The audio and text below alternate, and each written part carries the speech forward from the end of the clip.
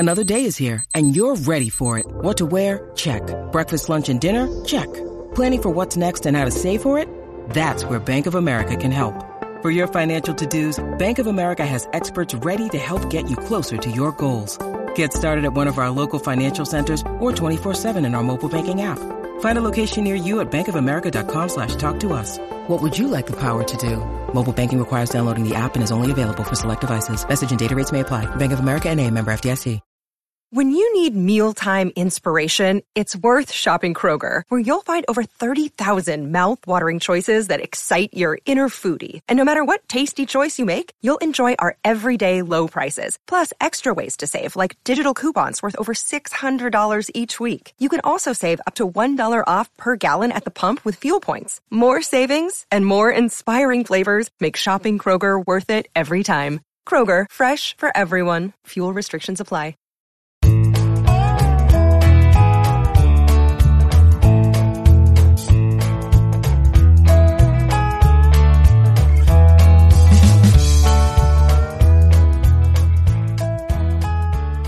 It's Monday, May 8th, and you're tuned into the Cleveland Baseball Talk podcast. I'm Joe Noga, joined by Paul Hoynes. Hoynesy, the Guardians, they won a series. They took 2 out of 3 from the Twins with a 2-0 win on Sunday. Cal Quantrill goes into the 7th inning with a no-hitter, finally broken up by Alex Kirilloff with 2 outs in the 7th, but that was about as well pitched a weekend of baseball as the Guardians have had in a while, and they win a series for the first time in their last 6. They had lost 5 consecutive series against opponents, either at home or on the road. And with the Twins being in first place, it's just real nice to take 2 of 3 from the team that you're chasing. Yeah, Joe, and the key thing there in the weekend was 2 of those starts were made by rookies, Logan Allen and Peyton Battenfield, and they both pitched very well. So that's, that offers hope for the future, and it looks like that rotation going forward is in pretty good hands, even though, they made kind of a big move, Friday when they, or Thursday, I guess, when they sent Zach Plesac down. Right, and Plesac went down. He pitched on Saturday, had a good outing for Columbus in the first game of a doubleheader down there.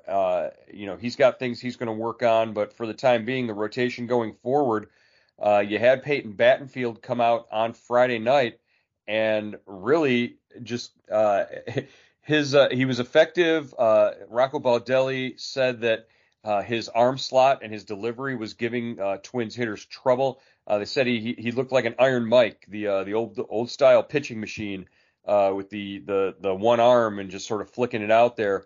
The ball sort of gets on the hitter a little faster, a little deception. And Battenfield worked into the 6th inning, had a no hitter going. Then he gave it up. He gave a base hit to Christian Vasquez, and the old nemesis, Max Kepler, does what Max Kepler does, and he hit a 2-run home run off Peyton Battenfield, and that was it. Pretty much the game was over.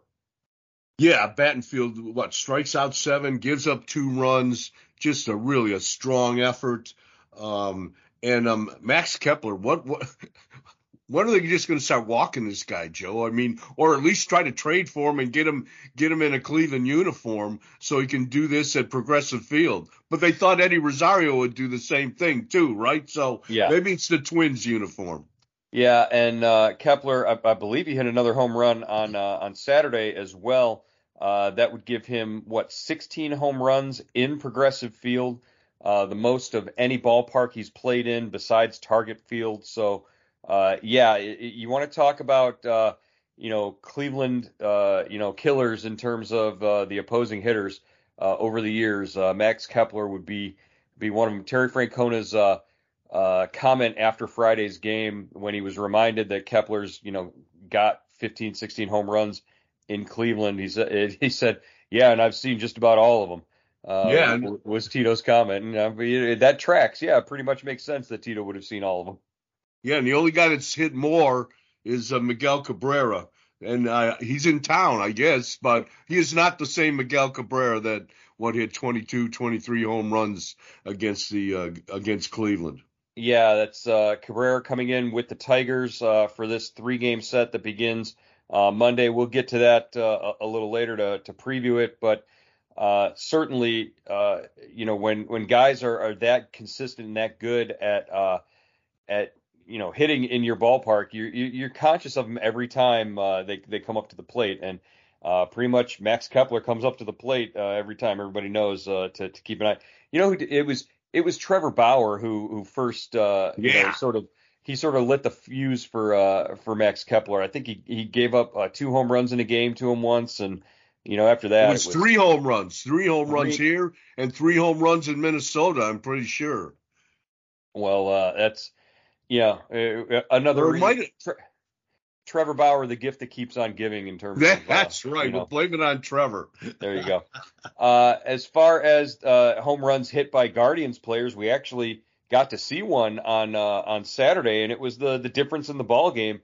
Stephen Kwan going deep in the 7th inning to give the Guardians a win on Saturday, and really the Cleveland managed to get to Sonny Gray and get him out of the game, and Kwan comes in and takes advantage. Yeah, and people were falling out of their chairs in the press box when that ball left the park. I think Kwan hit a 1-2 pitch with 2 out in the 7th and just crushed it. It was just Joe, it makes it so easy when you hit home runs. You don't have to they got Sonny Gray out of the game in the 4th inning by scoring 3 runs, but all they had to do was send 9 guys to the plate. And all of a sudden, in the 7th inning, Kwan, one swing of the bat, you win the ball game. And it just shows you, the contrast between, how hard this offense has to work and what a little power could do for them. Yeah, and that's the thing. This style of play makes it necessary so that you can get 4 hits in an inning, as we saw that they did on Sunday. They had 4 of their first 5 guys get hits and reach base. They only had 2 runs to show for it at the end of that inning. That's the thing. If one of those base hits was a home run, you probably double the number of runs you score in that inning, and there's no. Then you're playing free and easy, and there's no pressure the way that there was when Karinchak and Class A came into the game in the 8th and 9th inning. Because one walk as each one of them got, one hit, ball goes out of the ballpark, and that's it. Your game is over. The nice thing was that Cleveland was able to keep the Twins in the ballpark on Sunday, and that snapped a 17, 18 game streak of consecutive games with home runs for the Twins. What were your impressions of the Twins coming in this weekend and what we saw out of them? This is the first place team in the division. Yeah, Joe, I really like the way they pitched. Their starting pitching lived up to the billings, the advanced billings. Bailey Ober, 7 scoreless innings, 6 strikeouts in Friday night's game. Sonny Gray was a little up and down. Cleveland got to him in the 4th inning. I think they rattled him. He walked like 3 people. They got a couple base hits. They scored 3 runs, but he was still decent. And Joe Ryan, you saw him Sunday, Joe, and I thought he was very, very good as well. He always pitches well against Cleveland, but they got him early, like you said. They got those 2 runs in the 1st inning, and they made it hold up. Yeah, the key against Ryan was that the first couple of base hits and they changed it, moved around the defense a little bit. It opened up some holes so that Ramirez and Bell could find those holes and move runners around. Tito said after the game, their ability to run first to third opened up holes on the infield and kept that inning going, and that's where they got their runs from. And then from there they just held it together. Behind Cal Quantrill. Quantrill was outstanding on Sunday. It was fun to watch him pitch after that first inning. The second inning was where basically the game was won and lost because he hits Byron Buxton, he walks the next 2 batters, the bases are loaded with nobody out, and somehow Quantrill gets out of it. He gets a pop out to Jose Miranda, and the ground ball double play off the bat of Nick Gordon. After falling behind in the count to him, Gordon grounds one to Jimenez. Jimenez makes a real nice quick flip to Gabriel Arias at short, and Arias is not lacking when it comes to arm strength and turning that double play. Yeah, I mean, that was a missile to first base. He's got a great arm, and that was a big double play, and Quantrill was really pumped up coming off the field. And from there, it just seemed to, from reading your game story, Joe, Quantrill said it just seemed to lock him in after that. Yeah, and he was able to get through the next, the third, fourth, fifth, the sixth innings without much trouble, and his pitch count was low. He did. It seemed he went to his splitter for the first time when he was able to work ahead in counts against some of these Twins hitters. He went to his split finger, and it was effective. It's a pitch that he had worked on in the offseason, and he said after the game that he hadn't really had a chance to throw it a lot early on in the month of April because he found himself behind in counts so much. It's an out pitch. It's a go-to pitch when you're ahead in the count. And he was able to do that for a bit yesterday, and it was highly effective for him. He was able to get weak contact, and I think he only had like 3 or 4 strikeouts in the game, but he was able to get them to put the ball in play, and that's how you get a 2-hour and 9-minute ball game on a Sunday afternoon. Pretty nice pace to it. Yeah, definitely, and he was on top of his game. He gets out of that jam and really kind of sailed. And I think, Joe, I wonder, if, Bieber's pitched well from the get-go, but, Quantrill's been a little up and down in April, like he was talking about. But I wonder if he sees these 3 rookies, how they're pitching well, and that, kind of motivates or, steps up his game or, fires up your competitive juices. Well, and he was asked after the game about, motivation in terms of, when you see all the injuries and guys like Tristan McKenzie, Aaron Savali not in the rotation, does that put any pressure on you to step up anymore? And his response was, you can't do more than what you can do. It's a very Tito response. He never asks the rookies to do more than who they are. Well, the veterans they kind of know that already. They know that if they go out there and just perform the way they know they can, they'll be all right. Quantrill sort of took that to heart, and I think we saw more of who he is and who he can be. Andre Knott was asking him questions. He said, you turn the calendar from April to May, and he had made a remark when they were in New York and said something to the effect of, I'll be who I am, once the calendar turns to May, that kind of thing. I don't really put a lot of stock in the date changing having anything to do with it, but he's a veteran. He knows himself as well as anybody. So, you just got to trust that he's going to get to this level now. This is the Cal Quantrill that we've seen at Progressive Field. His effectiveness there in that ballpark. Starting, as we get settled in now in May and into June, maybe this is who he's going to be, and he could be a number 2, number 3 guy behind Shane Bieber in that rotation. Yeah. Oh, yeah. I think, that's where he's slotted now for sure. We'll see, how Tristan comes back. Like he just went to Arizona, and, Savali's in Arizona as well, finishing off their rehabs. But, Quantrill's a number 2 guy right now. Hopefully he keeps pitching well enough to keep that spot. And, I just think, I think the rotation looks solid to me, Joe. And I think Sam Hentges coming back makes that bullpen, the bullpen that we saw last year, reunites it. And it seems like I thought the pen really had a good series, this past weekend. Yeah. Emmanuel Clase picked up a couple of saves. James Karinchak sort of held it together a little bit, there. On Sunday, even though we walked a guy, you get a little more confidence in that group when they're pitching in their assigned roles, and now you add Sam Hentges to that, and he lengthens it. He gives you a guy who you can go to in the 7th or at some point maybe in the 8th inning to get a big out when you need to, because his stuff is just so good.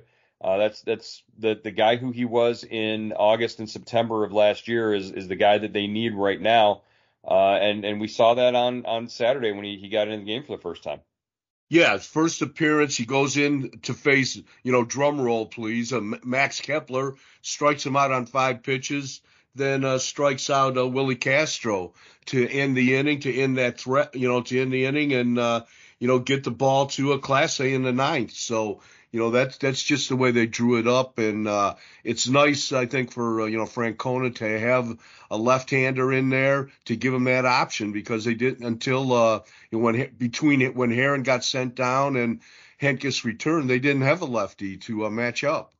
Speaking of options, I want to remind our listeners about Subtext, our subscription text service.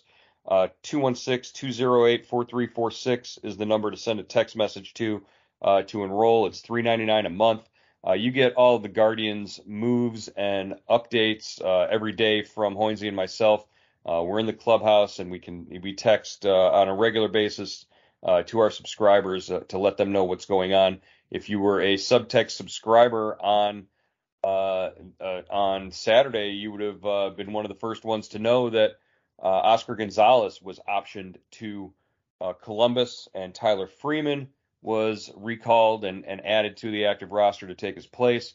Gonzalez just heading down to get more consistent at bats and more consistent work on swinging at strikes. And this is something that I think we've known since he made his debut with the club last May. That they've been aware of, that he's an aggressive hitter. The big challenge for him is to sort of pick out strikes and swing at those. That if he's going to strike out, they're fine with it as long as he's doing so on pitches that are good pitches to hit. And Oscar's got a little bit of work to do down in the minors right now. Yeah, for sure, Joe. It was an interesting choice. I think they could have sent either Will Brennan or Gonzalez down. One was hitting 192, one was hitting 191. I don't know if that was a coin toss, how you choose between the two. But, this way he gets plenty of at-bats at AAA. Brennan should get plenty of at-bats here. And hopefully both of them get their act together. And, if Gonzalez comes up, either they form a platoon or somebody just kind of runs away with that right field job. Because as it was, Joe, before Gonzalez got sent down, I don't think it was helping either player, that platoon. No, it was actually probably hurting them both to do that, and that makes the most sense to make the move that way. But we saw Gabriel Arias start a game in right field, this weekend after Gonzalez was sent down, and that one kind of made me scratch my head a little bit. If you're going to make that move, why put Arias out there instead of Brennan, that night? And it was against a right-handed pitcher, so. Who knows what's going on there, but it should open up opportunities for Gabriel Arias as well.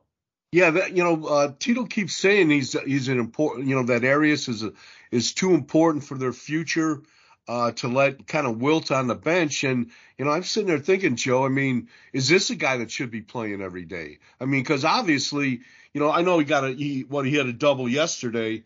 I'm pretty sure. Was he in the lineup yesterday? Yeah, he had a hit. He had 2 hits yesterday. So yeah, so and that's he was playing the second day in a row. So it's a guy that has to play. He's a young guy, and he's going to benefit from playing every day. And hopefully, maybe this opens up some more at bats for him. But I don't think he's going to be a regular. It's still, his playing time is still going to be sporadic. So. Is the next move, Arias getting sent down to play every day and Freeman being the utility guy who seems to be able to handle that role a little better, I think. Yeah, as far as, a more finished major league ready hitter, I think Freeman might be that a little bit more than Arias, the one that you can just plug in at any time and he can go up there and give you a hit or 2 hits in a game. We saw that when he was in Detroit and played, but then got dinged up a little bit and couldn't, and left him shorthanded at one point. So right. We'll see how that works with Arias and Freeman. This was a situation in spring training, this exact same situation where the two of them were sort of battling it out for a spot and for regular playing time. So we'll see how that moves forward and how that progresses and the rest of the way as Detroit comes in and opens up what turns out now to be a big series here. We're going to learn a little bit more about where the Guardians sort of fit in this AL Central chase. The Tigers 6-4 in their last 10. They've got one of the hottest bullpens in the major leagues right now. ERA under I think under 1 over their last 15 games or so. So it's interesting to see how a young club sort of similar to the Guardians, how they're stepping up and playing for AJ Hinch. Will be the series finale on Wednesday. They're going to have to face Eduardo Rodriguez, who gave them fits in their only other appearance against him in Detroit last month. Yeah, he threw 8 scoreless innings against them in the second game of a doubleheader, 10 Ks, and they win 1-0. They Detroit beats them to complete the sweep. And Rodriguez is coming off another similar game against the Mets where he 8 scoreless, 8 innings. I think 8 scoreless innings, 9 strikeouts, 1 walk. And this is a game. This is a series, Joe, where neither team may score a run. Yeah, the offenses are struggling. They are two of the let's say lightest hitting offenses. That no slugging percentage whatsoever. Very few home runs between the two teams. I think they rank 29th and 30th in the league in terms of home runs coming in. So if you're going to the ballpark to see offense, you might be waiting around for a little while this weekend. Should be interesting. All right, Hoynesy, that's going to wrap it up for today's edition of the Cleveland Baseball Talk podcast. We'll rejoin you after the series opener on Tuesday morning to talk about it, and we'll catch you then. Good deal, Joe.